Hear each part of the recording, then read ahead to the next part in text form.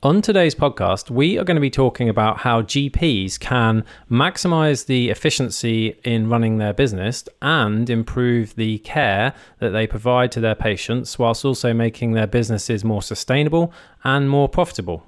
So we're going to be talking about in-year reporting and what it is, and the benefit of preparing management accounts, and how this can help a GP practice, or indeed any business, to make better financial decisions and maybe even reduce the tax liabilities that they have.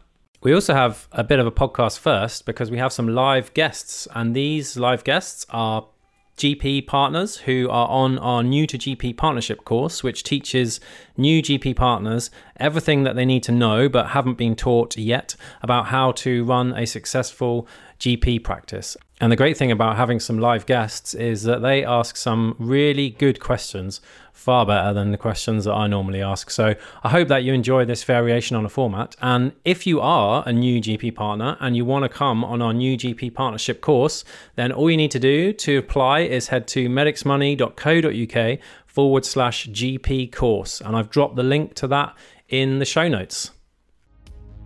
Welcome to the Medics Money Podcast. My name is Dr. Tommy Perkins, and I'm a GP. And my name is Dr. Ed Cantello, a GP, but also a chartered accountant and a chartered tax advisor. And yes, you did hear that right. Not only is Ed a doctor, he's also a chartered accountant and a tax advisor. Medics Money empowers doctors and other professionals like you to make better financial decisions. As ever, this podcast is for entertainment only and does not represent any form of financial, legal, or accounting advice, and tax allowances and rates are subject to change. So on today's podcast, I'm delighted to welcome Nick Stevenson from Moore & Smalley. Hi, Nick. Hi, Tommy. Good to be here. Yeah, so this is your podcast debut. Thank you for joining us. And do you want to just tell the Medics Money podcast listeners a bit about yourself and why you're qualified to talk about today's fairly complex topic? Yeah, sure. So I'm a chartered accountant. I qualified in 1994. I've basically been working in the healthcare sector ever since. So I've got over 25 years worth of experience working for doctors, and particularly GPs, which is sort of today's topic, I know. I work for Moore & Smalley, who are a firm of chartered accountants, but we do specialise in the medical sector. We have over 120 practices that we act for, over 1,000 individual healthcare clients. That's all our team does from day to day, is work with medical clients. So because of the complexities involved with the continuing changes in regulations and so on, and how that interacts with legislation, it's important to have that specialism, I think, to be able to be part of your team really, and try and help and be as proactive as possible to maximize your positions, your take-home pay, and minimize liabilities where possible. We're very grateful for the support that Moore & Smalley give Medics Money. There's a few firsts happening today. So this is the first time we've ever done a podcast with a live audience, and hopefully we're going to hear from some of that live audience if they have any questions. And the other thing which is amazing to me is that it's 12 days before the filing deadline, and Nick looks remarkably calm and collected. So well done, Nick. Not much hair left, but apart from that, yeah. Okay, shall we just get started? Sure. Okay, so I think there are a few topics to talk through today, and I think the most important thing is the fact of finance and how important it is to be aware of it. I know that as medics, it's not the top priority. You know, you're there to do the clinical work, but being aware and involved in the financial aspects of running a practice and running the business is really important. It is a must. You have to do it. There's annual compliance purposes for doing accounting. Firstly, you have to keep the books. You have to keep the books for your own purposes. You need to know how much money you've earned, how much you've been paid, and therefore what the position is in terms of your overall investment in the business. But also you have to do it for legislation purposes. So HMRC require you to tell them how much profit you've earned and therefore how much tax you've got to pay. NHS pensions, you need to tell them what your pensionable pay position is, so they can work out how much contributions you need to make. You also need the information in order to do the publication of earnings information and put that in. However, that's going to materialise in the next few months. We'll wait and see. And then also potentially for lenders.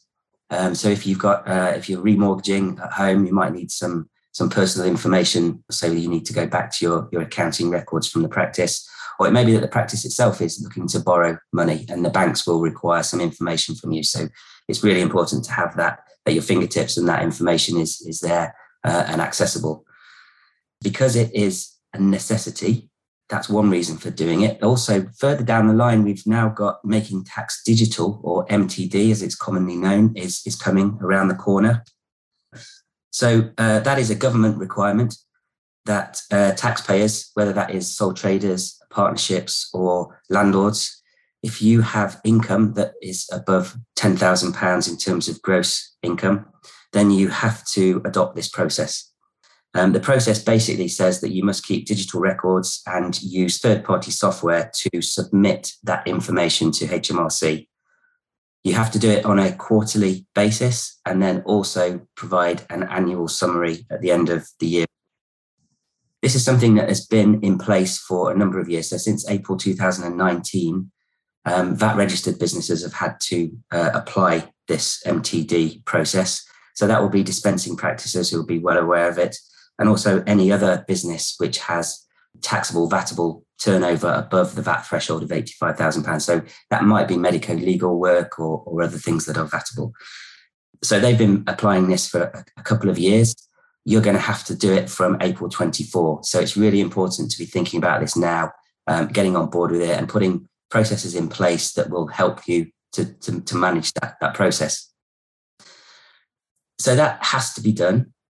Ways of doing that tend at the moment to be using the cloud-based accounting packages. So the dispensing practices that we work with have been using this, as I say, for a couple of years, and they've really found the advantages to this. It's not been a case of, oh, we've got to do it.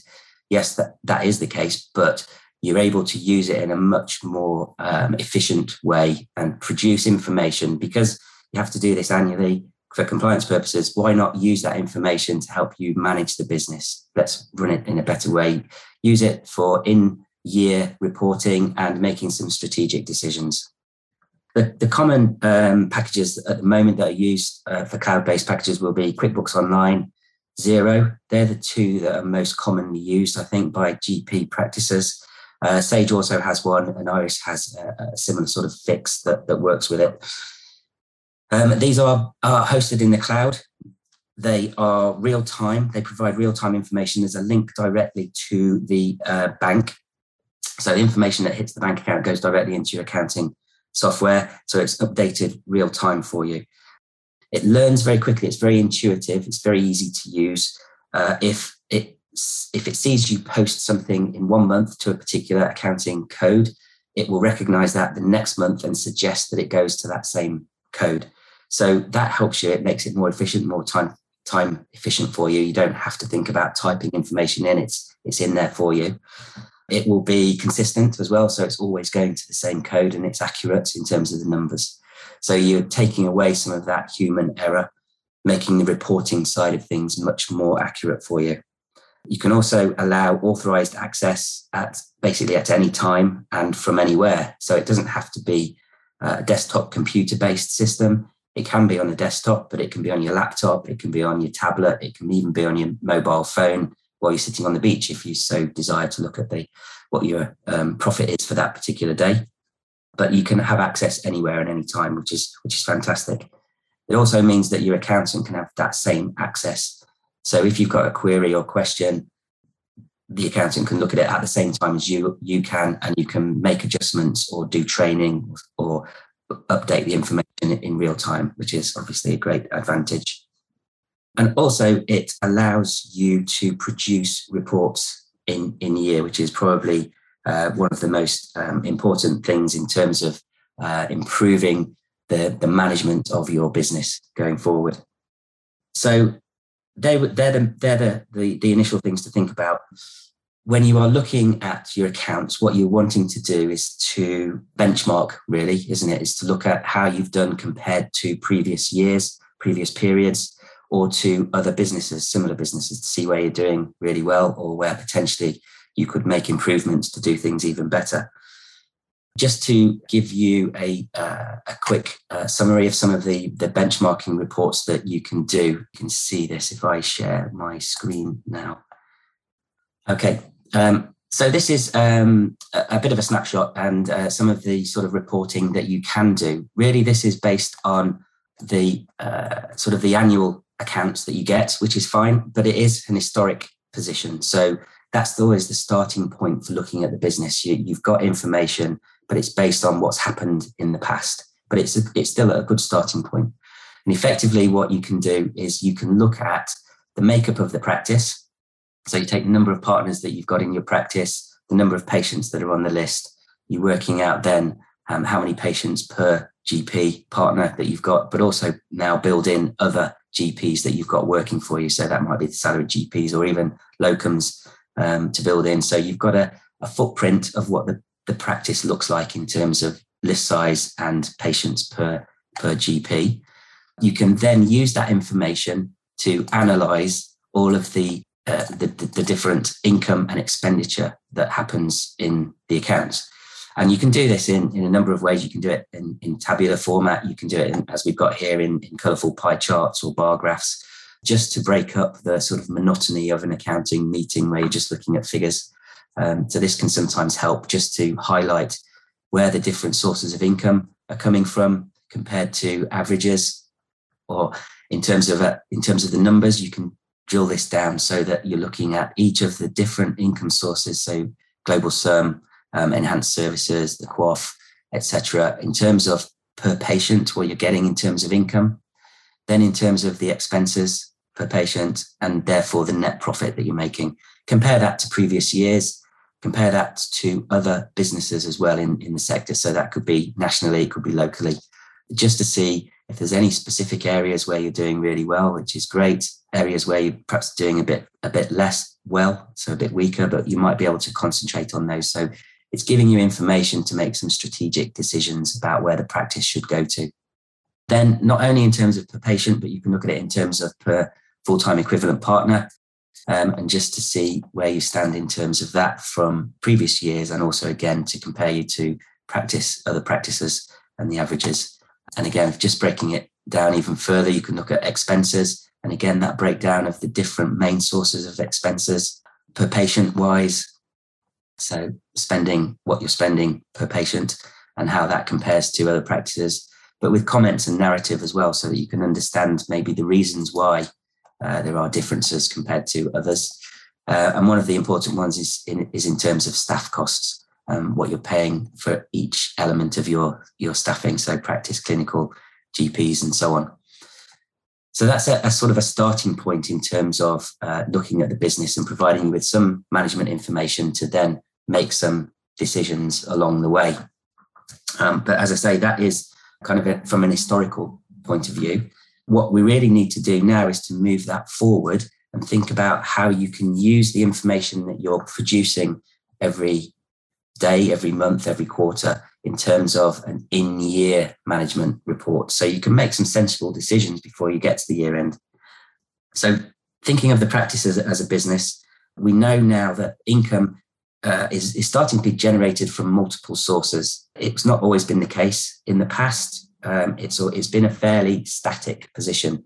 It's been a good profession. You've been relatively well paid, but there's been very little that you could do about the control of that. You got paid a certain amount for the services that you provided. There are costs associated with that, and you end up with a profit. Over the last few years, that's started to change quite a bit, and certainly in the last couple of years with the introduction of the primary care networks, and recently, obviously, with the pandemic and all of the COVID vaccination money that's been coming through, that has been coming through at different times and at different amounts. So it's really important that you plan for any extra income and extra profit that is being generated by those sources. Because if you're making extra profit, that's fantastic. You're getting extra take-home pay. But at the same time, if you don't know about that until after the end of the year, you're stuck with it. You're going to be paying the extra tax. You're going to be paying the extra pension contributions on that profit. Whereas if you know partway through the year that, we're going to make an extra amount of profit this year, do we want to take that out as extra take-home pay for ourselves because, as fair reward for the extra work that we've done? Or are we better to use that extra profit to resource the business in a better way? So thinking about maybe additional staffing, if you can find staff, that is obviously to bring extra staff in to help with the sort of workload and that work-life balance. Is there extra equipment that the business might need? Do you need to do some work on the repairs or the fabric of the building? Or do you have, some projects that you want to start to look at and build in? So thinking if you've got that information in year at say 6 months or 9 months through the year, then you've got a bit of time before the year end to make that decision. Do you want to use it efficiently for the business, or do you want to have it as profit, take it out, but suffer the tax and the pension contributions on that? Having that information, obviously vitally important for making those decisions. So when we are thinking of that, there are a number of things. Once you've got your sort of cloud-based, your accounting software set up, that information is readily available to you. So you can pull that out. And if I go here and show you some of the information that you can get from a cloud-based accounting package. So we'll go through a few steps here. The first one is basically a very quick summary of the historical position. So we're looking at 1 year compared to the previous year. This information is all done. You've got all of these accounts set up, all the different income and expense headings. All this information goes into the package, and then you can pull it out by a simple click of a button in the package, and it will produce this report for you. And it will show the change in terms of a numeric figure. You can also bring it up as a percentage as well. All we've done here is we've added in some colours to show green for that looks good, red for that doesn't look so good, and then a bit of a narrative to try to explain the ups and downs so that you've got that information available to you. You can see on an annual basis what that means in terms of your strategic decisions that you've made through the year and how that has all played out. And that gives you the profit for the year, which is fine. But the more important bit really is in terms of that in-year reporting. So here what we've done is pull out a quarterly profit and loss account. So it gives us what's actually happened for the first 9 months. So the first 9 months split into quarters, first quarter, second quarter, third quarter, giving us a total for that 9 months. Using this, you can obviously assess what's happened in each quarter. You can do this monthly as well, which will help to identify trends. So if it spots you've missed a claim in 1 month or 1 quarter, it's easily identifiable, and then you can go back to the relevant sources and try to reclaim that money. But if we're looking in advance and trying to project forward, we've got the actual position for the 9 months. We can then project forward for that final quarter and make any adjustments in terms of timing issues that we know about, debtors, creditors, and so on. And then that will give us a total projected figure that we're expecting by the year end. So coming down all the different income sources, all the different expense headings, and we end up with a total profit figure at the end that we're expecting by year end. So if we then factor that into what it means for each partner, you can do that basically by looking at a spreadsheet format. You build in what the total profit was, allocate that between the partners in terms of their profit shares, deduct from it all the drawings that are going to be taken on account of those profits through the year, and it will leave a balance at the end, which is available then as potentially additional drawings. So those additional drawings, you can then say, that's great, we are very happy with that. That additional profit is fantastic. We will happily take that home with us. Or you can say, actually, that extra £100,000 of profit would be better used by us having an additional GP, or paying the staff a little bit more money, or having better equipment, or repairing the windows or whatever it might be in the surgery building. But you can make those decisions. And when you know the amount, you can then look at calculations like this one on the screen here, where we're saying we've got an additional amount of money, so maybe £75,000. We're thinking of employing an additional salaried GP for, say, 6 sessions at £9,500 a session, add on the on-cost elements for the pension and the NI, and we end up with a gross cost to the practice, which is going to cost us, in this instance, about £73,000. well, you may think, actually, gosh, that's an awful lot of money. It's going to hit our pockets. I'm not sure we can really afford to do that investment. But if you take it a step forward and think about what that means in terms of your take-home pay, your net position, from that gross, you're going to get tax deductions and pension relief on that as well. It's going to reduce your profit by an amount that's going to reduce the contributions and the liabilities that you have. So if you work out the pension liabilities on the individual's share of the cost and then also the tax position, you can end up with what it's going to cost you on an annual basis from a net take-home pay position. So instead of thinking it as, 73,000, that's a lot of money, my share of it is 7,000, 11,000, whatever. Actually, the annual net cost to me is £3,000 or £5,000. So monthly, we're looking at £250, £400 a month. Is that a better way of using that money than me having that in my pocket? Am I better off with the work-life balance being improved, the working conditions being improved? So it gives you information to make a sensible decision.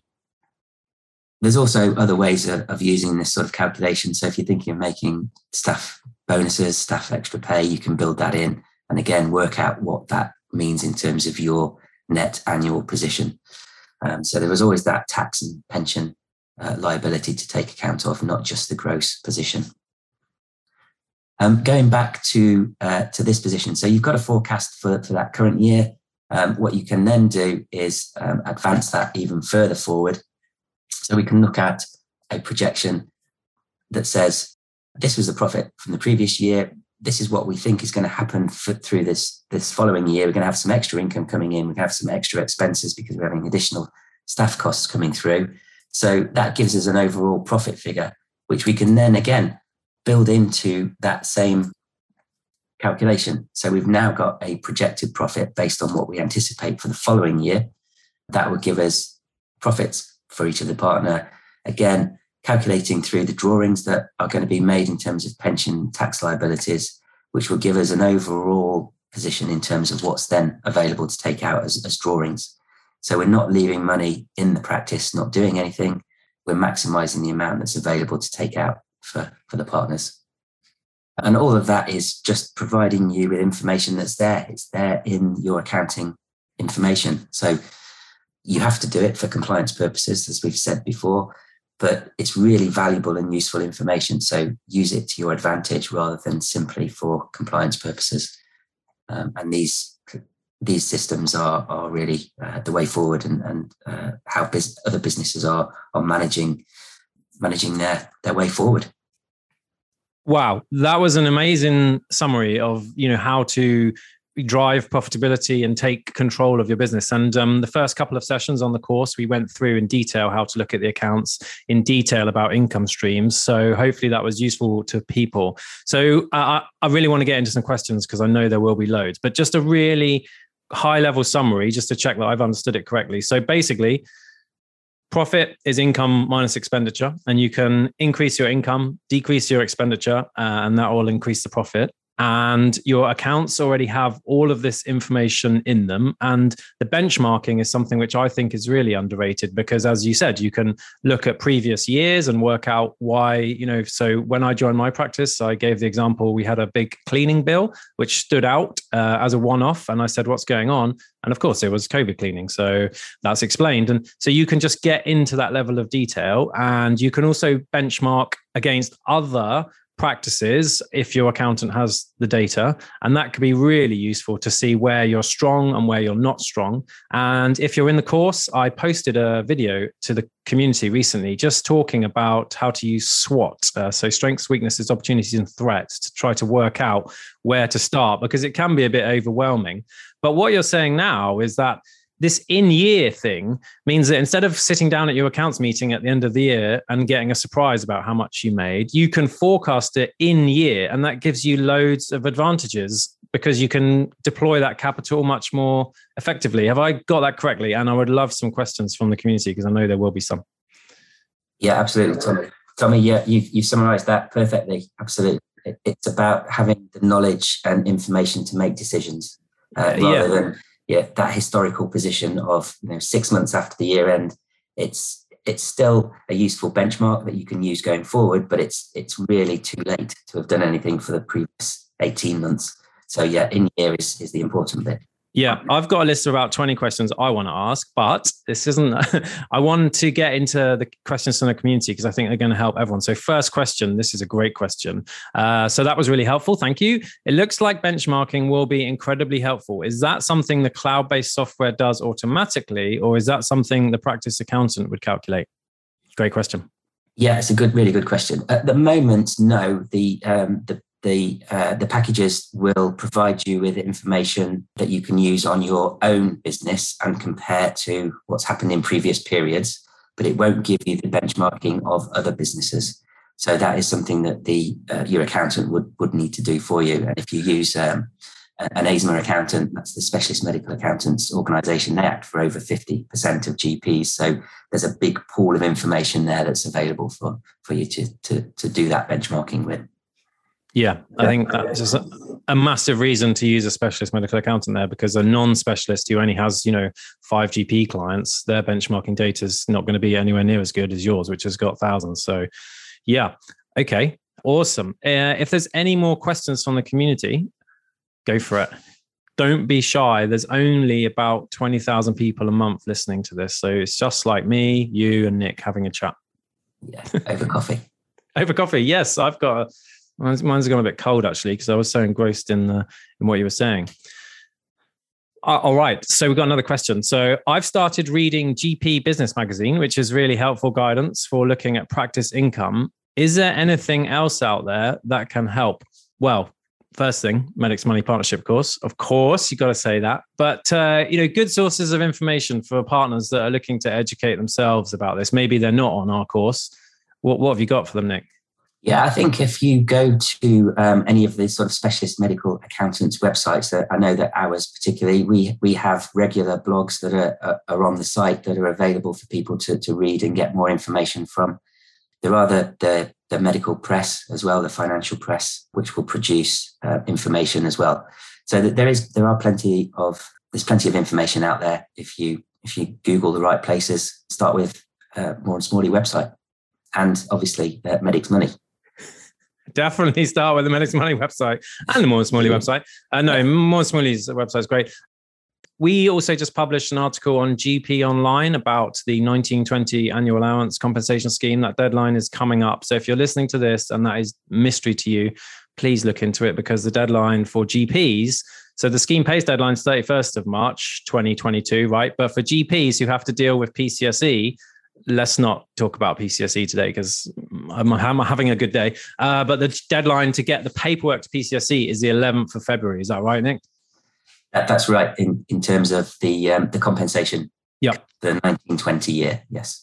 Yeah, absolutely. Okay. So imagine you're a GP listening to this and you're sat there and, you've got analysis paralysis because the accounts have got like 10 pages of lines and lines of things.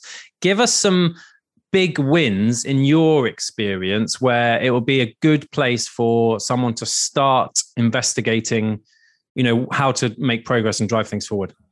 I think that the benchmarking is the key thing. You look at your income, your expenses per patient for each of the different account codes that you've got, and benchmark those against previous years, because then you can see where something's gone astray. You may have missed a claim. That's quite a common occurrence.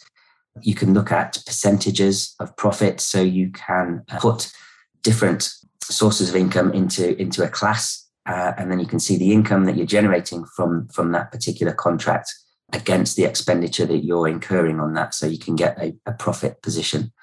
That's important because there may be times where there is a service that is offered. You think, oh, yes, we must take that up. You look at the income. Yeah, it looks good. But then you work down and you look at how much it's going to cost you in terms of your staffing or equipment and other resources. And actually, you're going to be making a loss on that particular service. So it's one to maybe think about swerving. Can we just get into the mechanics of that? Because what you just said sounded really simple, but I see so many practices where a new service comes out and they just do it. And they don't run any numbers. And again, I posted a video about this so we have a hematology locally enhanced service, which means we can monitor MGUS and CLL patients in the community. And I broke down how I worked out whether or not it made sense financially. And I see so many practices, like I said, who just sign up for everything, work themselves into the bone. And if you actually look in the numbers of some of these enhanced services, they just don't work out. So can you just break down for us how you would approach it? Say, an enhanced service, you've got to cost it up. Yeah, exactly. So it's again about sort of management accounting. You know what income you're going to get for each service that you provide. So that's the top line. You then need to work out the bottom line position, all the expenses related to that. So it may be a straightforward one that there are additional costs that you're going to incur, which are direct costs to that service. So you've got to employ somebody else. You've got to pay somebody some additional hours so you can know exactly what the cost of that is. It may be that there is equipment that's needed. There may be drugs that's needed. So you'll know those costs. But then there's also the overhead that's related to providing that service. Because as a business, you have a set amount of expenditure that you have to incur on the property. You have to repair it. There's heat and light costs and so on. So all of that is an annual cost. You can then break that down in terms of an hourly rate of that expenditure. And you can apply that then to that income stream. And you'll end up with a total cost and therefore a total profit that you're making on that. And you can decide whether that's doable or not. That's in terms of the black and white numbers. That's not always the be all and end all, because sometimes those services will be expected by your patients. And if you're not providing them, it may be a reason for them to look elsewhere and then, take their business to a different practice. So it's not always about the black and white, but if you've got the black and white information, then you've got a place to start making a decision from.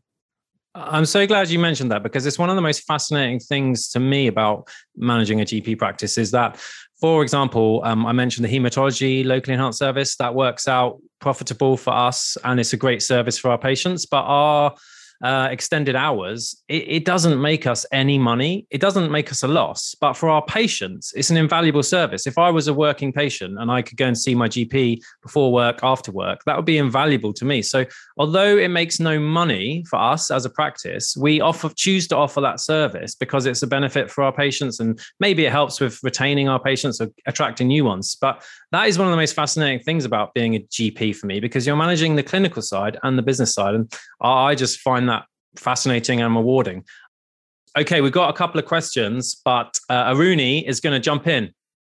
So we, at our practice accounts, we have a June year end. So we've not long had our accounts and been through it, and I was trying to follow it.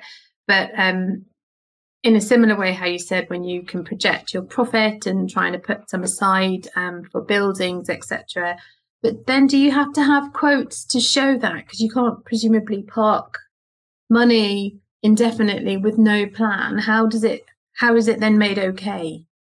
Yeah, absolutely. You're absolutely right. So the importance of having the information in year is that you can make some decisions and put some action in place before the year end, so that you are then adjusting the profit accordingly. To be able to do that, you have to have either spent the money by the year end, or have it actually contractually confirmed that you're going to spend that money. Then you can bring it in as a credit or as an accrual in the accounts, and that will act in the same way as having spent it at the year end.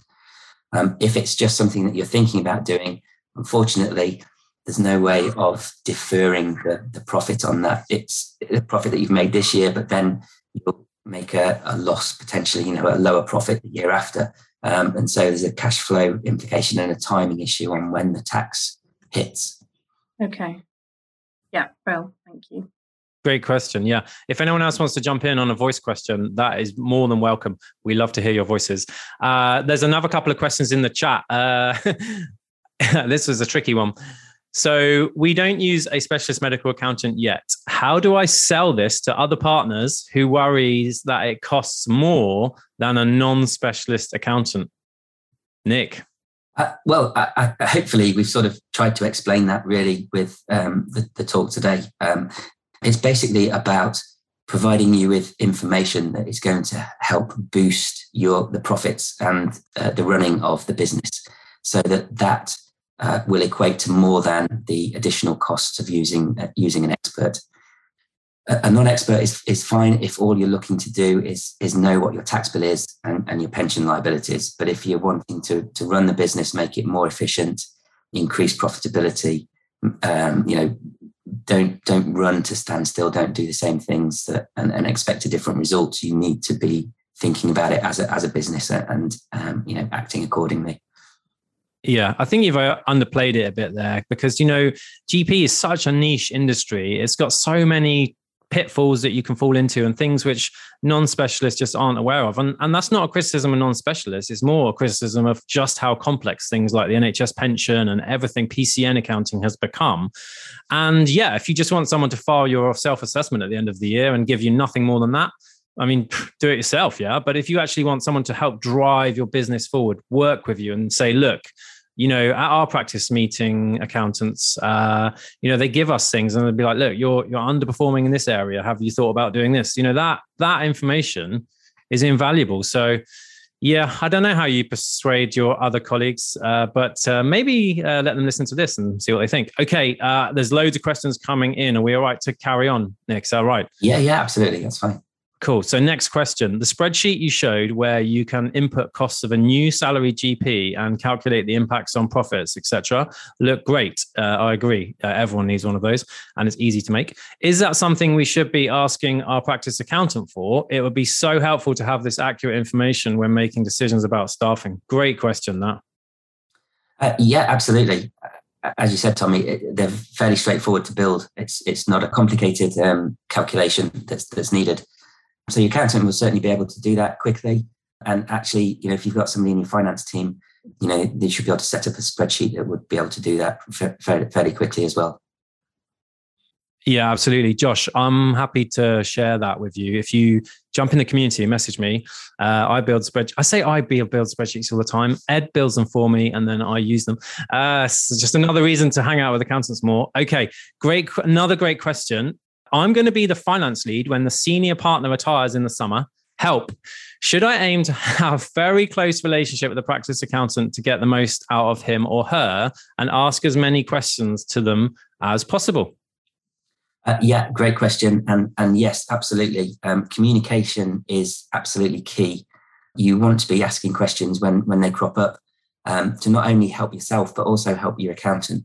Because if you can solve something in year at the time, it makes the whole process much more efficient. If you come to it, 6 months after the year end, you're trying to scratch your head and think, oh, what did we do there? What happened to that? So yeah, absolutely. Be in constant contact with your accountant. Most specialists will include that within the annual fee. Only if there's a specific additional piece of work, usually that they would charge extra, and then usually that would be quoted for, hopefully in advance, so you knew what you were letting yourself in for and were happy with that. Yeah, and obviously our course is preparing you for that. So by the end of the course, you will definitely be in a great position to take that role up. Does anyone want to jump in and ask the question themselves? I'm a bit bored of my own voice. There's loads of great questions in the chat, but I want to hear someone else's voice. So with practice income being from multiple sources now, Global Sum, Quaff, Enhanced Services, I'm interested to hear what other areas of income some practices have. So for us, we teach medical students and our training practice. We are also medical referees for cremation forms. Nick, have you seen other income streams for practices? Big question. Great question.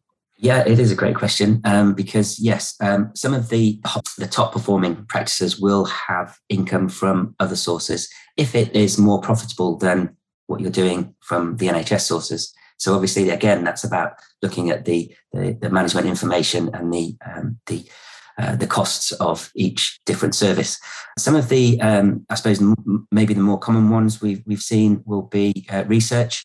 That's quite a good lucrative one. If you can get into research projects, you may be able to do some sort of employment work. So you might get yourself tied to a local business and do their employment checks. schoolwork, you may be able to attend schools and provide services to the pupils in schools. So I think, there are quite a number of different sources of income. It's about looking at the contract, what income you're going to generate from that, and the marginal profit that you would make. Because to take up something, you've got to give up something else, really. So just looking at that differential is important. Yeah. So I actually made a video inside the community. It's in the bonus section where I just listed as many alternative ways to boost your income that I could think of.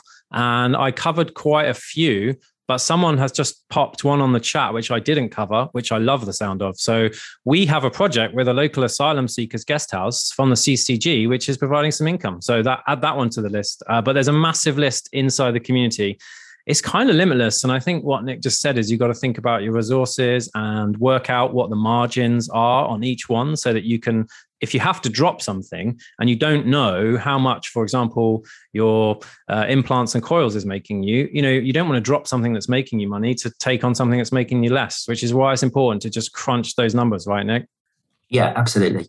I suppose, again, the numbers is an important starting point, but it may be that you have to look at the wider picture as well. And if you've got different products and different work that you're doing, it might be more attractive to bring in, new staff, new GPs, because of the variety of work. Yeah. In session 2 of the course, your asthma colleagues, Andrew Burwood and Lizzie Lloyd, talked about this in detail. So I just rewatched that session yesterday and I got some amazing ideas. It was heavy going. They were in full flight, but we went through it a lot there. So maybe rewatch that in the session. Somebody else has just thrown in one about research. So we have a partner who runs and is in charge of research. It's quite a bit of work and they employ research nurses and they got projects from pharma, GSK. So that's another one. Add that one to the list. So that is a great question. Now, I know why this question has come because your colleague Andy Powell did an amazing session on counts and he talked about fraud at the end of it. And I think everybody got a fright there because there was some ridiculous examples of fraud, which is rare, but does happen. And so somebody's asking, is it wise to have GP finance lead plus PM to have access to Xero, Sage, or to prevent fraud? So we're a bit obsessed with fraud in the course at the moment. It's Andy Powell's fault, but it's an important topic. So let's talk about it. It is absolutely very important. A couple of things, I suppose, on that. You want to make sure that you've got some internal controls in place so that it's not just one person that has control of the purse strings and also the recording of information.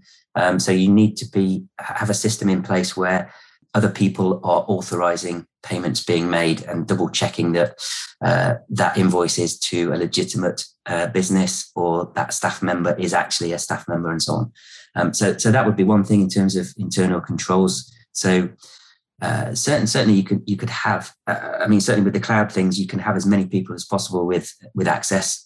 You can have different authorization access as well. So some people can have read only, so they can just look at the information.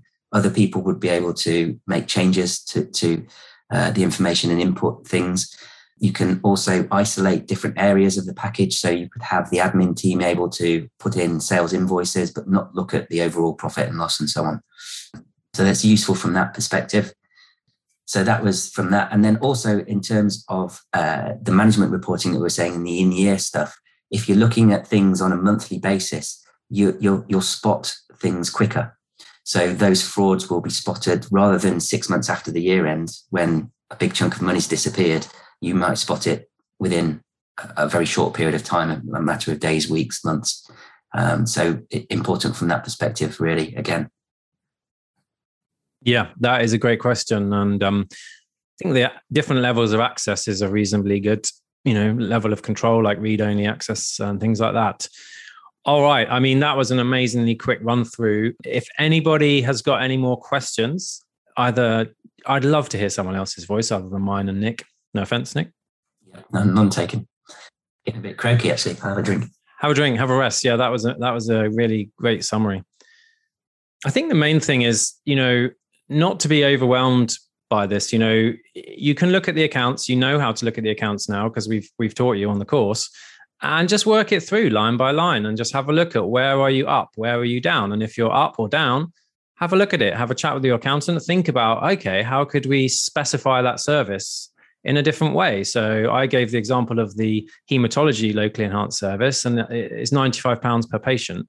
Now, if I spend an hour of GP time on that, it's probably not going to work. But instead, we get our admin team to manage the invites and all of the back end stuff. Like, as a GP, you should not be managing the invites. You should be doing the clinical stuff, but then getting your support staff to do the other stuff, because, you know, the GPs are going to be the most expensive asset in the building. And if they are doing things which are not suitable for them, is not going to be profitable. We've got another question. How's your voice, Nick? Yeah, it's good. It's back. Okay, we'll go for another 5 or 10 minutes. So can you explain how to plan the use of profit for other services to avoid paying tax and pension on this money? Now, this is a great question, because this in-year thing that you keep mentioning is the way to do this. Is that right? Yeah, absolutely. Yeah, 100%. So you've got the in-year position, you know what the actual position is for 6 months, 9 months, and then you're projecting forward to the end of the accounting year. If you can see from that position that you've got a surplus of profit over and above what you were expecting or what you're comfortable with drawing out, then you have the option to use that money to spend it on different services. So then what you do is you work out the cost of that service. We added on any on costs. So if it's a staff salary position, you add on the on costs and make sure you've got the full gross position. Then divide that between the partners in terms of their profit shares. Then from that, you can deduct the savings that would happen because you're not making that high level of profit. You're saving that amount that you're going to spend on a project. So whilst your profit has reduced, it also means that your pension liabilities, your contributions reduce, and also your tax liability reduces. So you factor that into that spreadsheet and you end up with a net cost per year, per month for each partner. And often that shows it to be far more palatable than that big, huge gross figure. Yeah, and I think that's my key take home from this, because at Medics Money, Ed runs the thing, and we realized that it was a good time to buy some new microphones because of super deductions. So we bought that in year, and that's optimized our tax position and meant that the cost of the microphones was a lot less than the ticket price, going to super deductions and other stuff, which I don't really understand. And GPs can now do that in the same year, and it's much more efficient. I love that. Right. What I'm thinking is I'm going to stop the podcast and say goodbye to our podcast listeners, and then let's just have a not recorded free for all, because I know people want to ask questions, but it's a bit intimidating to ask them in front of 20,000 people. And that is the benefit of the Medics Money course, that we get to ask questions of the experts in small groups. So bye-bye, podcast listeners. So I hope that you found that useful. And if you do want to come on our new to GP partnership course, then head over to medicsmoney.co.uk/GP course. And if you know a new GP partner that would benefit from the course, then please do tell them about it. I've also dropped some other resources, podcasts and articles, which will really help new GP partners or any GP partner to make better financial decisions. And I've dropped them in the show notes below. So hopefully that's useful to you.